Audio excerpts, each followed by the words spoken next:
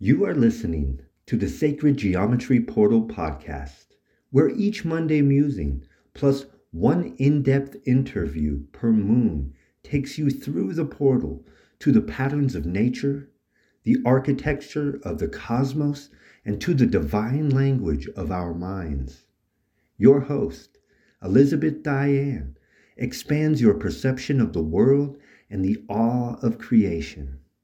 With a light heart, she encourages an exploration to find the truth as it is evident to you.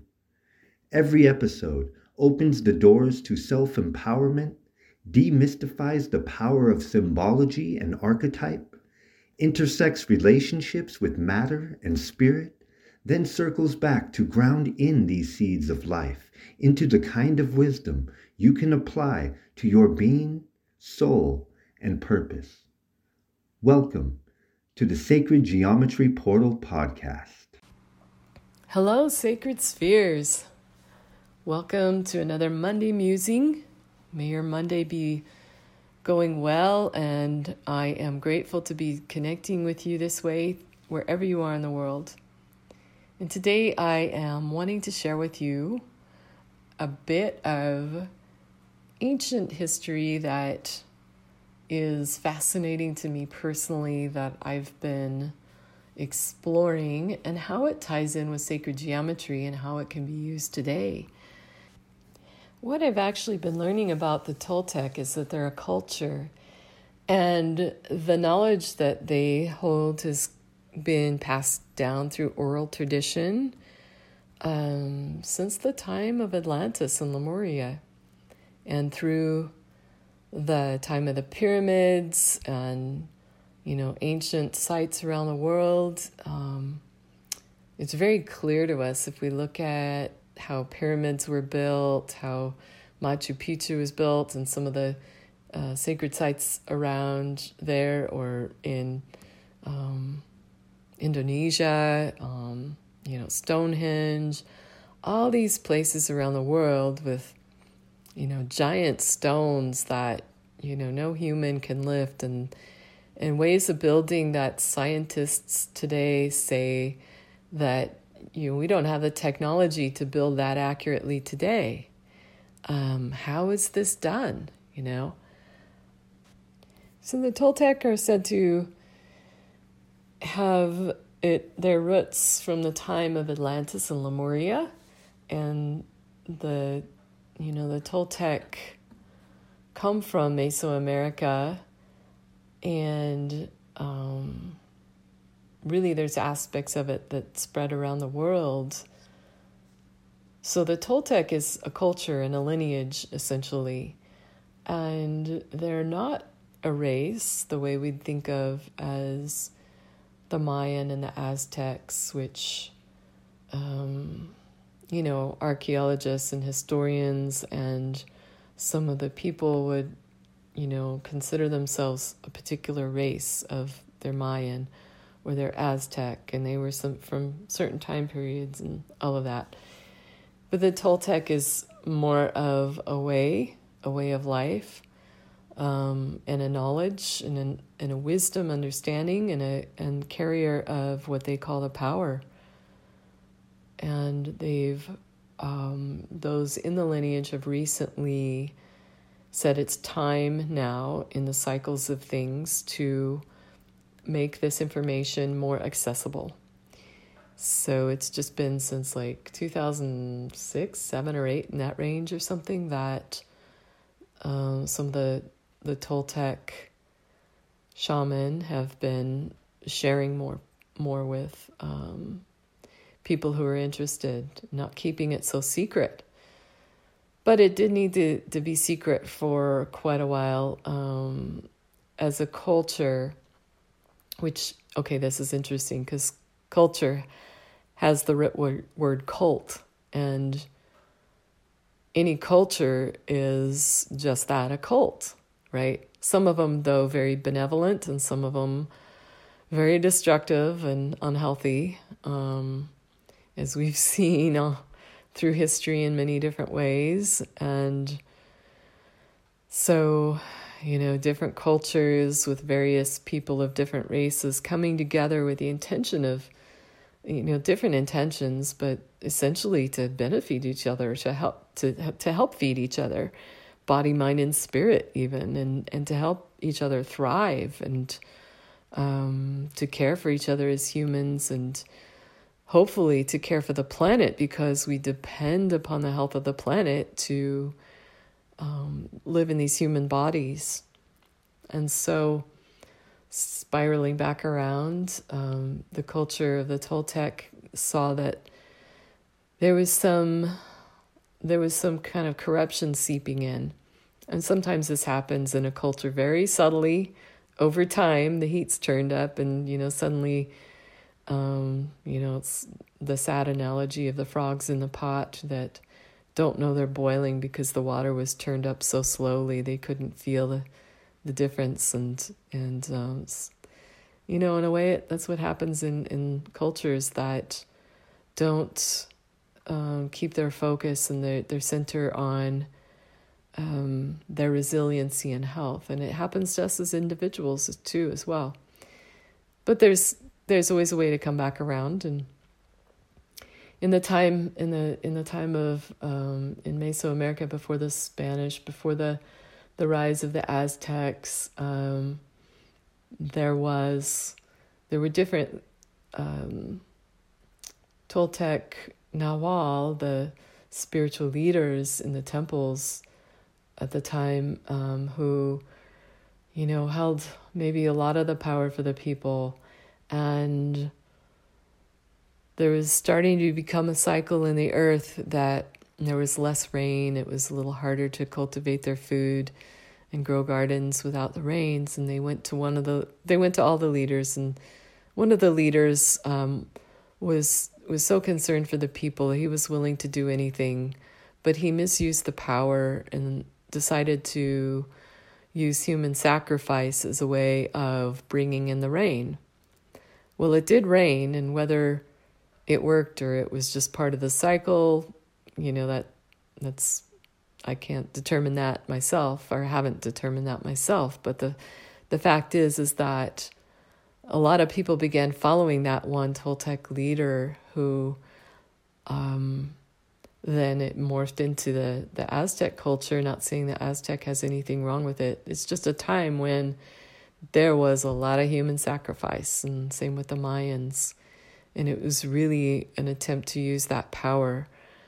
But it, eventually it failed them because it was not in alignment with life.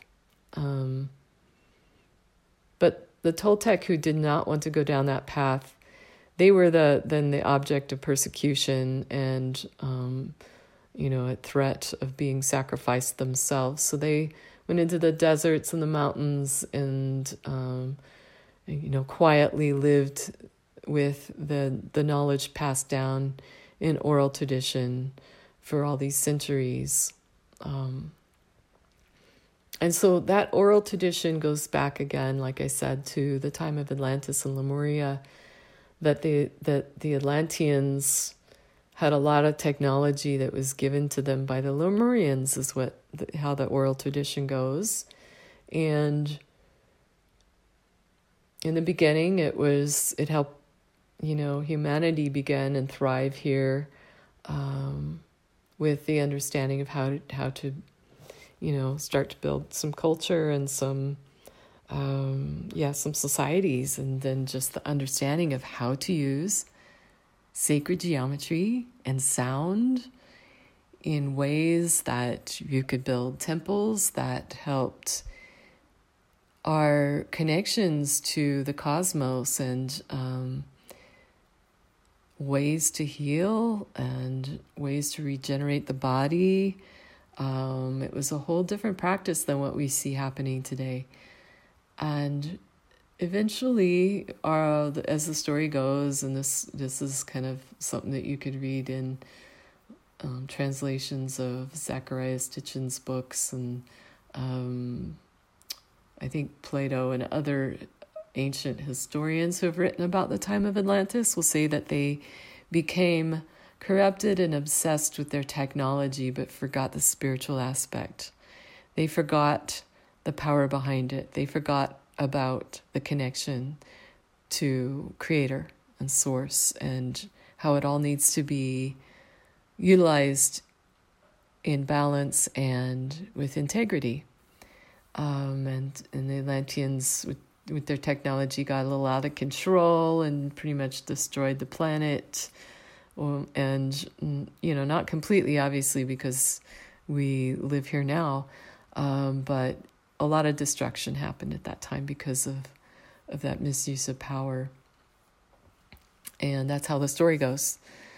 But it's certainly in the ancient times, even of like Zep-Tepi in Egypt, is said to be a time that was not corrupted by,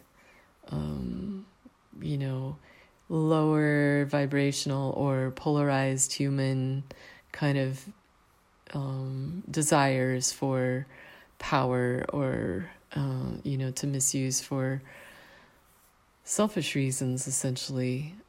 Certainly nothing wrong with caring for yourself and desiring things for yourself and your family and your community, but there's also the bigger connection to Creator, whatever word you use for God, Creator, Source, Allah, whatever word is important to you to use.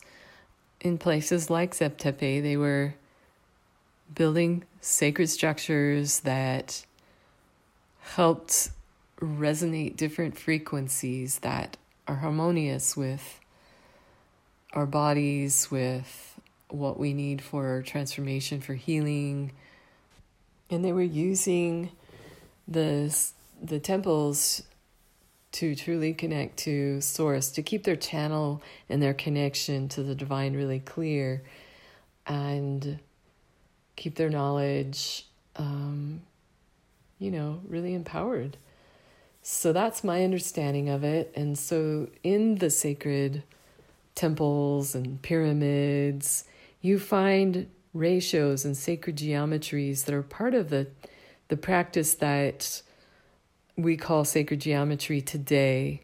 So things like the irrational numbers that show up in the golden mean, for example, and the square root of 2, the square root of 3, the square root of 5, which are numbers that go on infinitely in their decimal places without ever resolving or ending. And they recognized a power in that.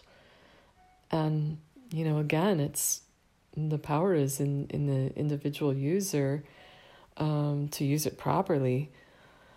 They used sacred geometry and in the proportions of all the buildings for different things. They used sound and the understanding of sound with sacred geometry for all kinds of knowledge that could come to them. And I don't know, it's just mind-blowing to me that the idea that perhaps in some cases, like in Peru, the structures that they say may have been melted stone that was reformed into place. And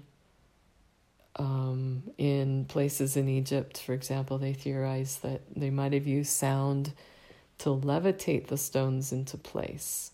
In parts of Tibet, there are monks that still practice these kinds of things. And there are, people around the world that carry gifts where it gives those of us who are not aware of these kinds of tools, vibrational sound, geometric tools, it gives us the insight that we may be really blind to a whole lot of potential here. But this seems to be the time for it to reawaken in us, and the potential is for us to use these powers essentially in the right way and really turn the ship around of where humanity's going and the planet so that we can truly thrive. And with that, I will follow up at some point with more details on sacred geometry in the Toltec and the other ancient cultures. There's a lot of information out there already that, you can watch some videos where they have great references and diagrams and all of that. And I like teaching people how to draw them. I like teaching people how to take a compass and a straight edge and find where all those ratios are and experience it for themselves and connect with it that way. And you get a better understanding of how they might have built them, or at least laid out the proportions when they built them. And how this could also be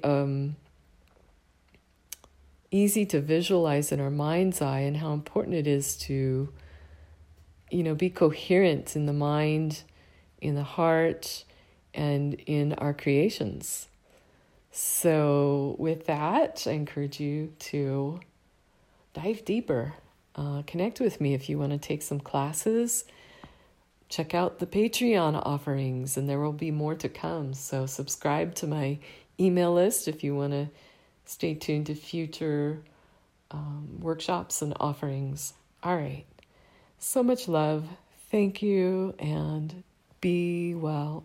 This podcast has been a production of Sacred Geometry Portal. Dive deeper into the portal by subscribing at sacredgeometryportal.com. You can support the portal expansion through Sacred Geometry Portal's Patreon account. Infinite fractal blessings, and thank you for listening.